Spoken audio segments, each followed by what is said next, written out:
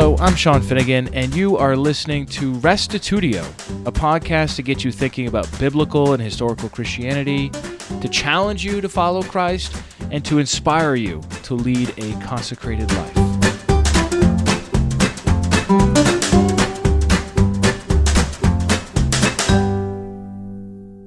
What is heaven? Throughout the Bible, we find different layers of meaning, including heaven as sky, heaven as God's throne, and heaven as God's realm or dimension. Although heaven is a reality, it is not where we go when we die.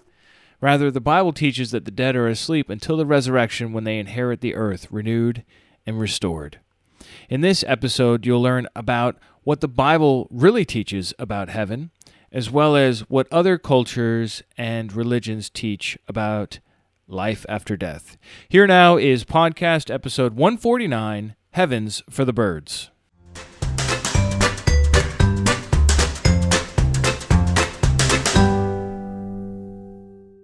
If I ask you the question, what's heaven, I think we might get a bunch of different answers.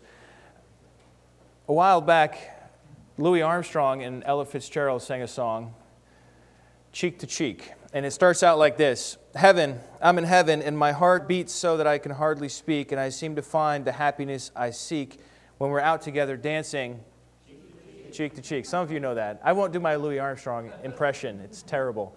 That's the idea that heaven is just sort of a state of mind.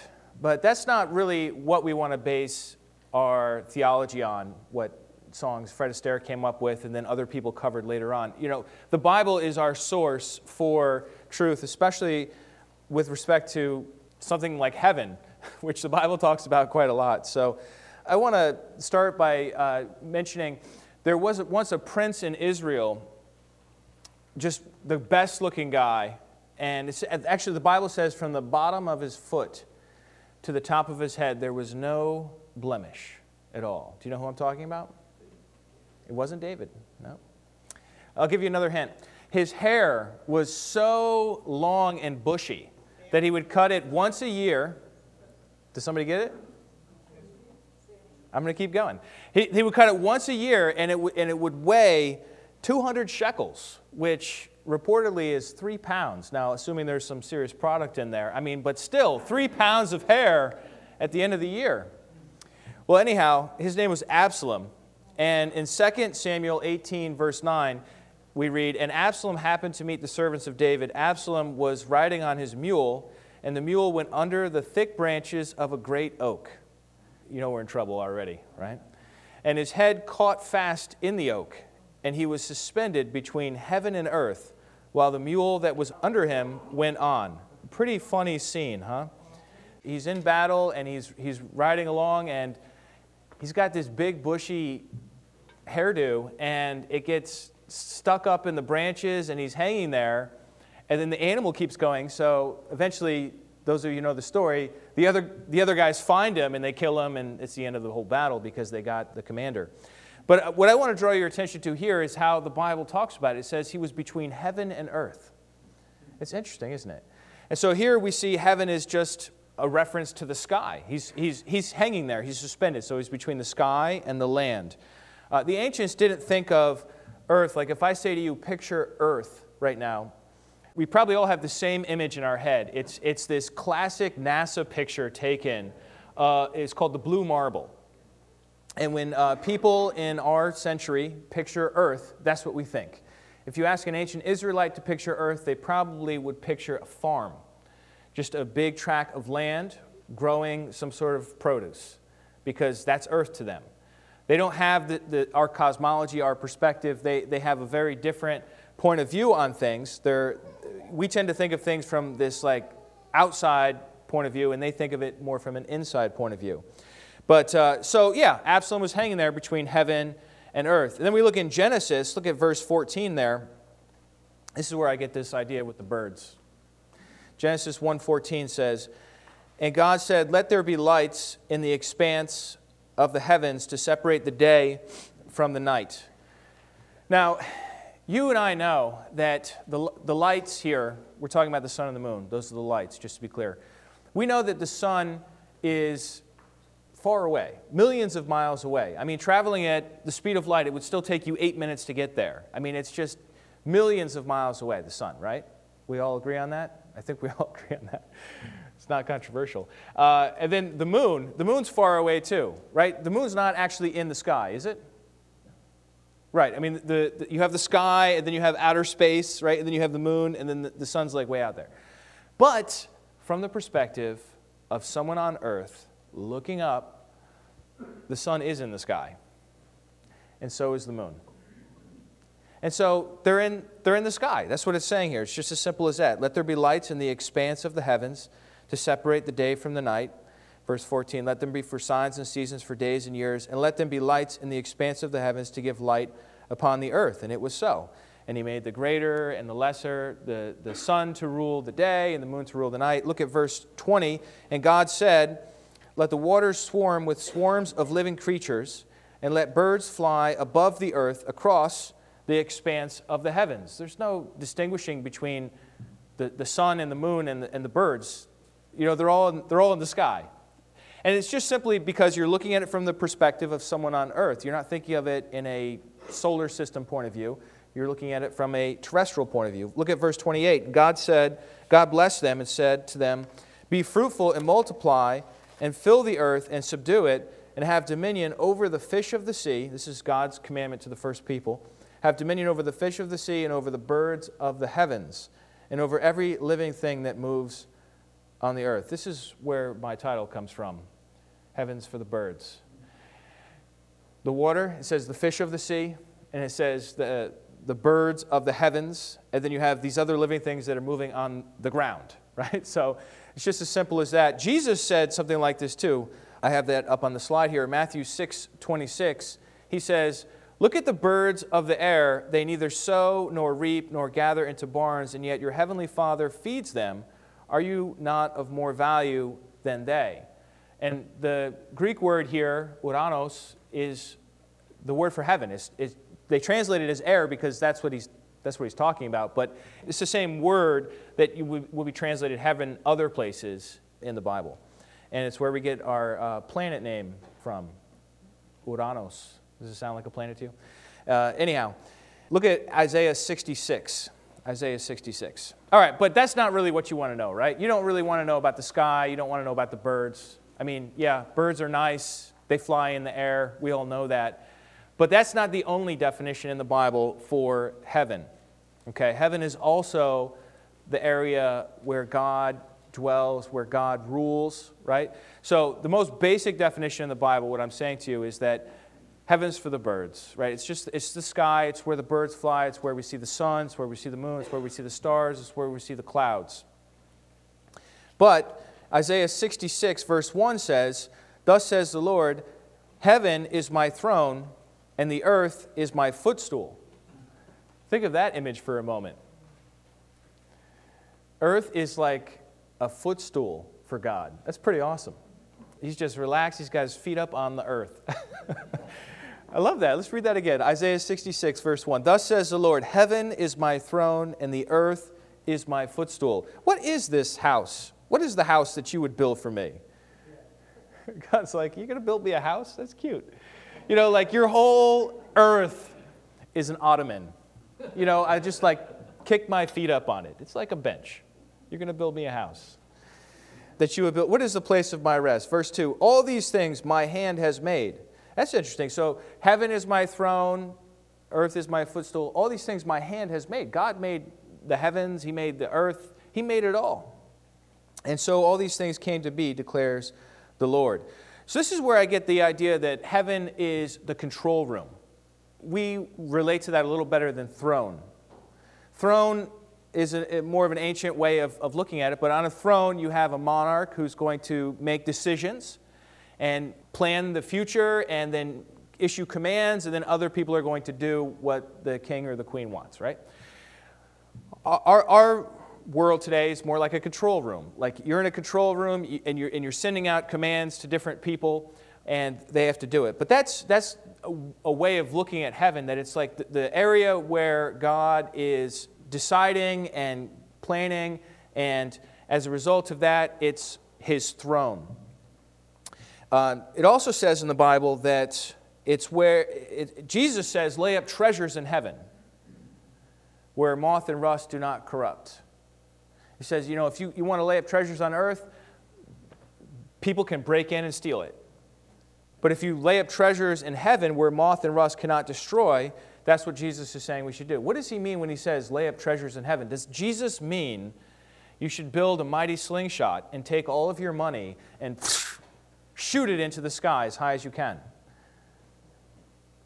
I mean, they had no concept of a spaceship. But I mean, even if they did, do you think Jesus is saying launch your treasures in a spaceship? That's not what he's saying at all. What Jesus is saying is live for God, and that's going to store up with God rewards that you will get later on. That's what he's saying there. He's not talking about physical treasures at all. Or Peter says that we have an inheritance imperishable kept in heaven. Or Paul says our citizenship is in heaven. It's just the idea that things are stored up with God, not physically, not literally, but in the sense that God sees them, God is going to reward us in the future. And so I have this quote from N.T. Wright that I thought was really helpful on this. He says, what then do the New Testament writers mean when they speak of an inheritance waiting for us in heaven? This has been much misunderstood. The point of such passages as in 1 Peter 1:4, 2 Corinthians 5:1, Philippians 3:20, and so forth, is not that one must go to heaven, as in much popular imagination, in order to enjoy the inheritance there. So just because your inheritance is stored up in heaven doesn't mean you have to go to heaven to get it. It is rather that heaven is the place where God stores up his plans and purposes for the future. If I tell a friend that there is beer in the fridge, that doesn't mean he has to get into the fridge in order to enjoy the beer. Great analogy, right? Just because something is stored somewhere doesn't mean you have to go into that place to have it. Think about your own life. You have a bank account, you have money, you have a retirement, whatever you have. When you come to the age where you retire, do you move into the bank?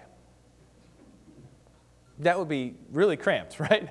No, you don't. It's storing your inheritance, and then you take it out, and then you go move to Florida. I mean, isn't that what everyone in New York does? So when the early Christians speak of a new body in heaven or an inheritance in heaven, they mean the new identity which at present is kept safe in heaven and will be brought from heaven to earth at the great moment of renewal. So it's this idea of heaven as the storehouse. Heaven as this area where God is in control and God is issuing commands. We'll look at this verse later, but in the Lord's Prayer, Jesus says, your will be done on earth as it is in heaven. Right? So God's will is being done in heaven, and it's from there that he sits on his throne. Please turn to Deuteronomy chapter 10. Now, the Bible does not have a collection of precise words to distinguish between the sky, air, outer space, and the region where God dwells. There's no different words for all of that. We're going to Deuteronomy chapter 10. And that's because the ancients did not have our cosmology.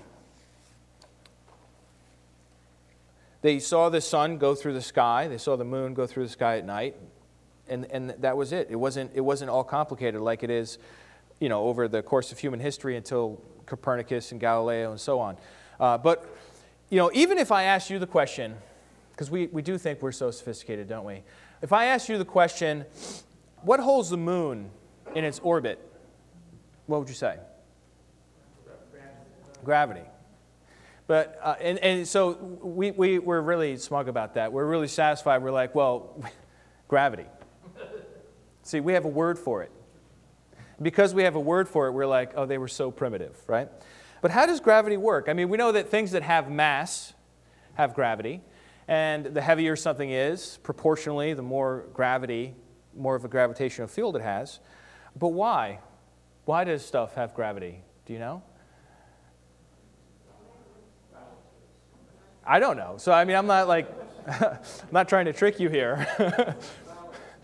This is what Einstein proposed in the early 20th century. He said that all of space-time was like fabric. And so this is a big rubber sheet with a bowling ball in the middle. And he proposed that objects that have mass deform space-time fabric so that anything passing by is going to be naturally drawn to it. And if it's moving fast enough, it will orbit. If it's moving too slow, it'll crash into it. If it's moving too fast, it'll just slingshot away from it. And so that was his idea. But here's the problem with Einstein's idea. Space is not rubber. Space is not a fabric. We can say the fabric of space. But if you ever go to space, what is it really? It's nothing. You know what I mean? So like, even post-Einstein, most of us really don't even understand the most basic facts of gravity, if we're really honest about it. We just have a word for it, and for that reason we think, well, we understand it. And that brings me to my point of chronological snobbery. And that is the idea that you think you're better because you're born later. And, it's just in the air, we pick it up. But that's not really true, because just because you know something doesn't mean you're smarter than someone that didn't know that thing. It just means that you have the benefit of living in a time when that thing is commonly known. Think about this. Your great-grandchildren, 100 years from now, they look back on you and they're like, oh, great-grandpa was hopelessly primitive. Great-grandma, they still used liquid gasoline to power their vehicles. Oh, how primitive. They put all their garbage, they dug a hole and put all their garbage in it, and they called it a landfill. Who knows what they'll think about us, right? Or maybe they'll say they used paper. Toilet paper. Can you imagine? They will look back on us and they will think we are, just like the way you think about your great-grandparents or your great-great-grandparents or somebody from the 1500s, you'd be like, they didn't even have electricity, much less social media. How did they live, right?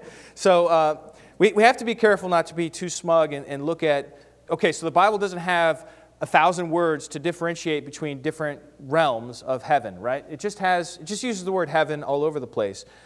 So here's another way to say it. My 10-year-old is not smarter than Galileo because he knows there's a planet called Neptune. Galileo did not know there was a planet called Neptune. He invented a telescope.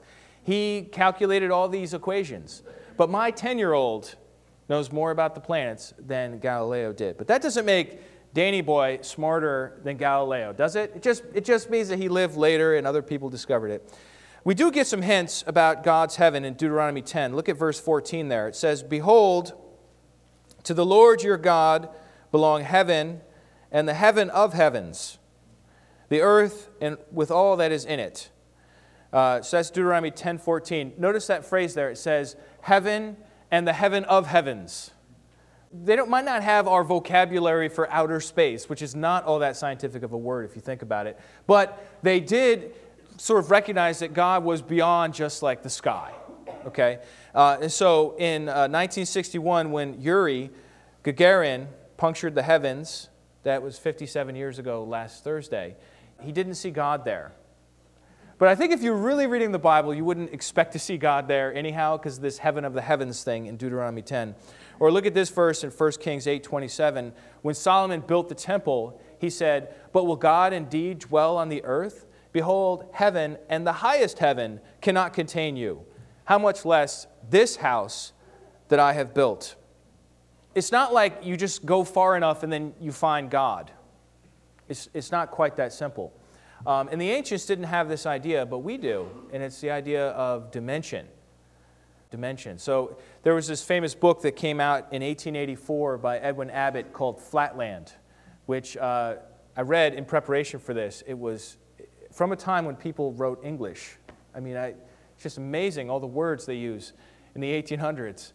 I don't think we're smarter than them. Anyhow, this book proposes an entire world that is flat, two-dimensional. Okay, so imagine the stage is flatland for a second.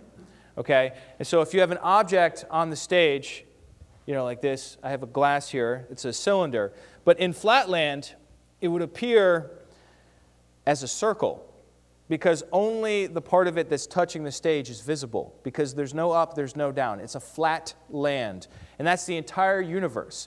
And so then you'd have squares, you'd have lines, you could have different shapes, but nothing that could be three-dimensional because that wouldn't be flat anymore. So he had this thought experiment that imagine there is this universe. The whole universe was like this. This is the way you were born, you grew up, you're a square, you're a triangle, or whatever. And there's this whole social hierarchy. The number of angles you have determines how well you're doing in life. So at the very pinnacle of Flatland is the circle, because it has like infinite angles, right?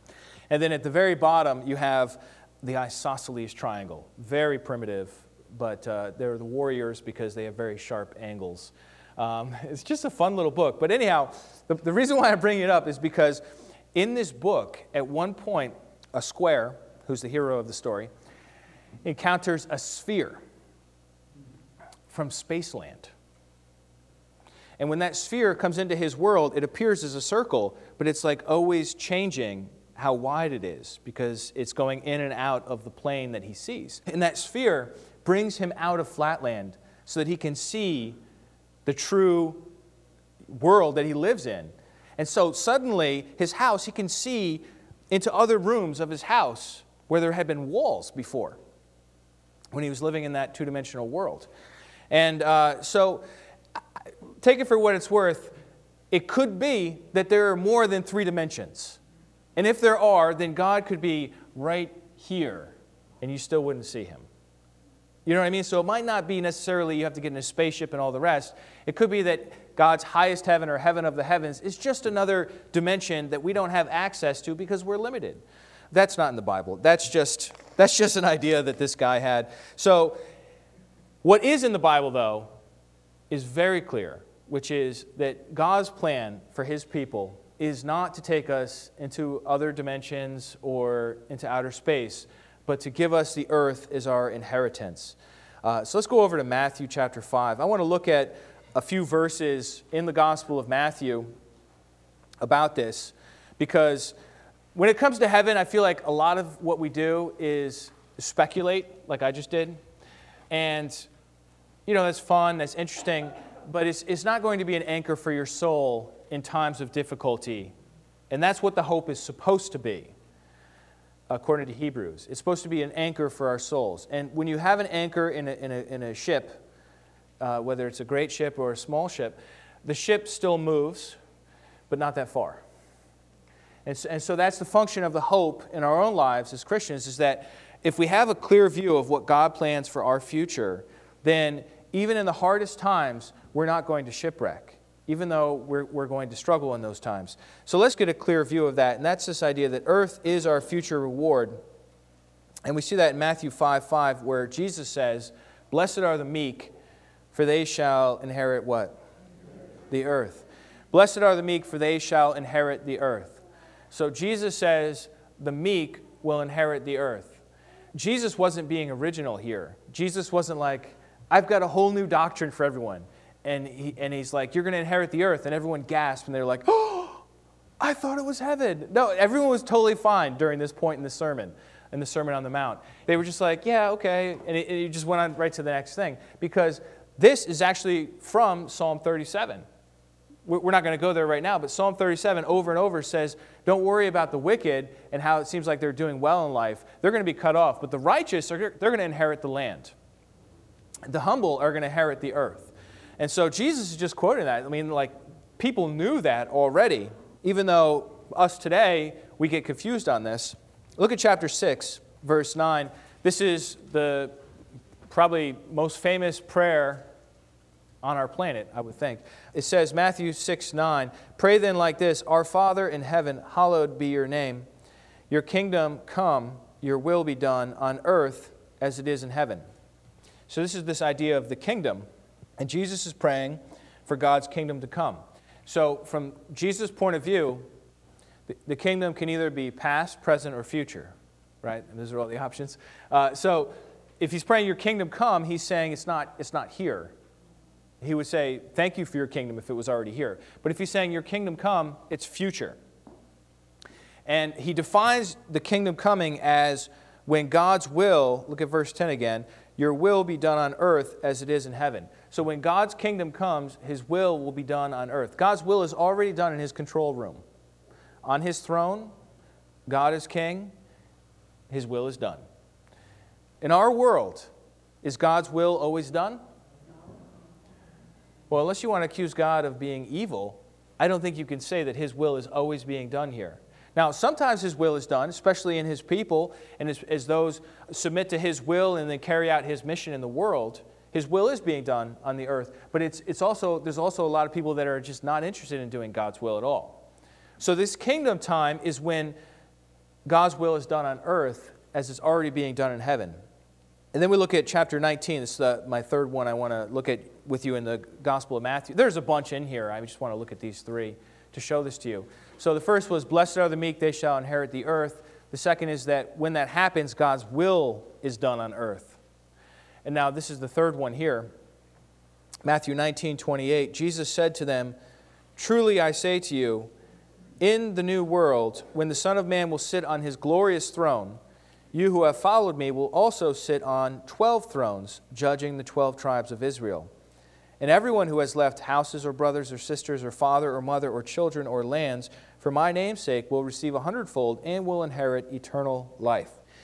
This phrase here in verse 28, Jesus said to them, truly I say to you, in the new world. In the NASB, it says regeneration, right? Okay. It says regeneration there, and it's this idea of creation again. It's like again creation, regeneration.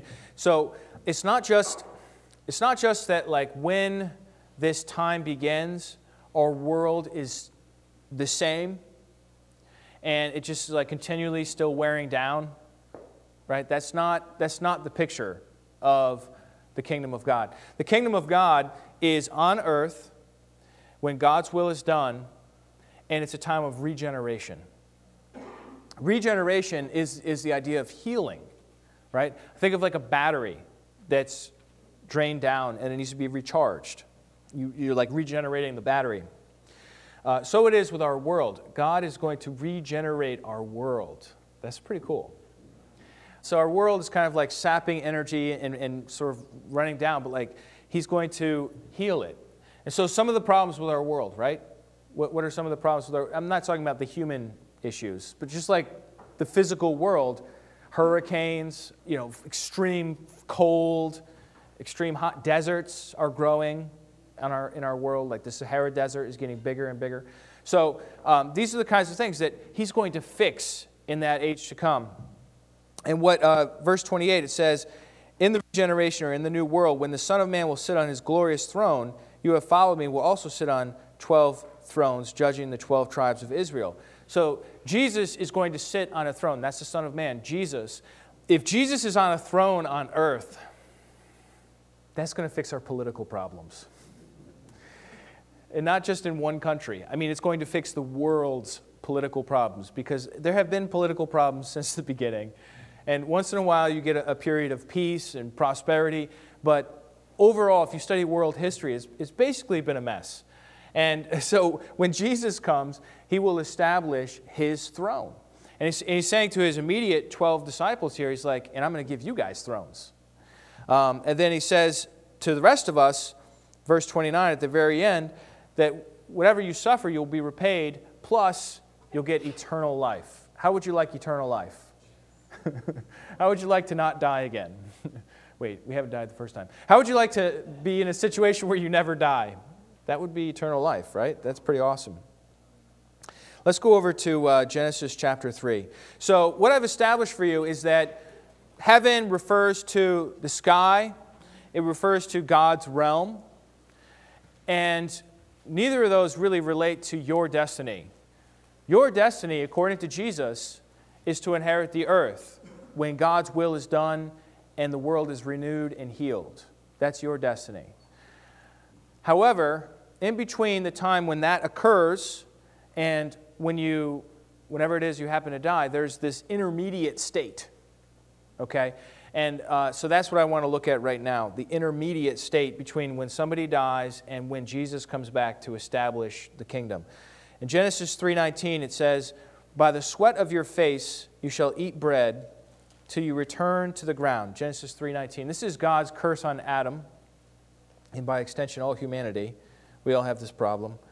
By the sweat of your face you shall eat bread till you return to the ground. For out of it you were taken, for you are dust, and to dust you shall return. Not that cheeriest little section, is it? But it expresses an important truth, which is that we are dust, and to dust we will return. I mean, the plan is not to like store us in some other compartment in the universe until the last day. It's to put us into the ground. And there's the poetry there, because originally God made the first people out of the ground, right? And so then they return back to it. Here's 3 other verses that relate to this intermediate state. Ecclesiastes 9:10 says, "Whatever your hand finds to do, do it with your might. For there is no work or thought or knowledge or wisdom in Sheol to which you are going." Sheol is just a Hebrew word for the realm of the dead. It's the grave, sometimes translated as the pit. It's just like where dead people are. But regardless of what Sheol means, it's clear here that there's not much going on there. Right? There's no work, there's no thought, there's no knowledge, there's no wisdom in Sheol to which you are going. So therefore, work hard today. It's a great working proverb, isn't it? Ecclesiastes 9:10. "Whatever your hand finds to do it with your might, for there is no work or thought or knowledge or wisdom in Sheol to which you are going." Psalm 146:3 says, "Put not your trust in princes, in a son of man, in whom there is no salvation. When his breath departs, he returns to the earth. On that very day, his plans perish." Isn't that something? When somebody dies, their breath departs, and they return not to heaven, but to the earth. They return to the earth. And whatever they were planning on doing or thinking about doing, it's gone that day. But there's good news, thankfully. There's good news. John 5:28, Jesus says, "Do not marvel at this, for an hour is coming when all who are in the tombs will hear his voice." So where are the dead? They're in the tombs. They're not floating on a cloud. I know like cartoons, they're always like smoking cigars and stroking harps or something. I don't know where that came from. But according to Jesus, the dead are in the tombs.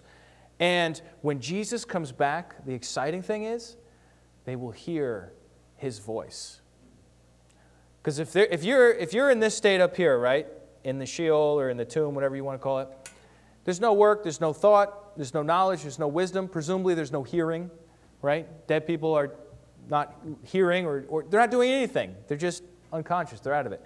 So, but when Jesus comes back, it says that the dead will hear his voice and come out, those who have done good to the resurrection of life and those who have done evil to the resurrection of judgment. So what Jesus teaches us here is that the time when he returns kicks off the resurrection. And that's when the dead come back to life, especially those who have died in Christ. So where are the dead? Well, they're in the tombs. I think you already knew that. They're in the tombs, they're in the ground, they're wherever they are. But that's not the end. That's the good news of what the gospel tells us, is that there is resurrection to look forward to. So you know that old epitaph, R.I.P., what that stands for, right? Right, that's all I'm trying to say. Rest in peace. And then when Jesus comes back, get up with a shout. Get up with a shout. Now, there was this belief, this was clear in the time of Jesus. This was non-controversial. But about 100 years after Christ, maybe a little less, there was a group of pseudo-Christians called the Gnostics that came along. And they said that when you die, your soul leaves your body immediately. And so I have this quote for you in your program notes, but I have it up here as well, from Justin Martyr. Justin wrote about 160 A.D., somewhere about there, around there, 150, 160, 165. And so Justin says this. He's a Christian who's battling with these Gnostics, and he's talking to a Jew, so it's a really interesting book. But, "For I choose to follow not men or men's doctrines," he says, "but God and the doctrines by him. For if you have fallen in with some who are called Christians, but who do not admit this, and venture to blaspheme the God of Abraham and the God of Isaac and the God of Jacob, who say there's no resurrection of the dead, and that their souls, when they die, are taken up to heaven, do not imagine that they are Christians." It's a very bold statement by an early Christian thinker and writer. Now, of course, over time, Christianity changed and developed, but we're not the kind of Christians that want to go with the change and the development, are we? We're the kind of Christians that want to go with Jesus. We want to go with the apostles. We want to go with what the Bible teaches, even if later on traditions creeped in that changed what people believe. We want to get back to the original Scriptures. So I want to agree with Justin Martyr here that the resurrection is the real solution to the problem of death, not this whole business of going to heaven. As I was researching the subject of heaven and the afterlife, I just watched Thor the other day. Anybody watch the new Thor, Ragnarok? I thought Pat was raising her hand, but she wasn't. She was just scratching her nose. Terry watched it. All right, so whatever. I mean, that's the Norse mythology, but there are a bunch of different views of the afterlife. So the Egyptians, they have some weird beliefs. They said at death, the soul goes to the kingdom of the dead, where it must recite the secret formulae from the book of the dead. Okay. Judgment involves the demon Ammit devouring an unworthy soul, whereas the good lived on in the fields of Yalu and accompanied the sun on its daily ride. Only those who could secure embalming and a sarcophagus had a way into the afterlife. So if you didn't have enough money for the mummification process and to buy yourself a sweet sarcophagus, no afterlife for you. What about the Greeks? The Greek afterlife. On death, Hermes takes the dead soul to the shores of the river Styx in the realm of the god Hades. Charon, the ferryman, brings the deceased across the river. Based on how someone lived, he or she would go to Elysium, which there was a movie about that, paradise for the good and the heroic, or asphodel fields, if they did as much bad as good, or the punishing fields, if you were mediocre bad, and Tartarus if you were really bad. And that's where there's lava or the rack. That sounds painful. So the Greeks, very similar to the Egyptians, if you think about it, you have this immediate escape from the body and then a judgment. Same thing with the Greeks. Then you have the Norse. This is back to Thor. The soul stays in the body until released through decay or cremation.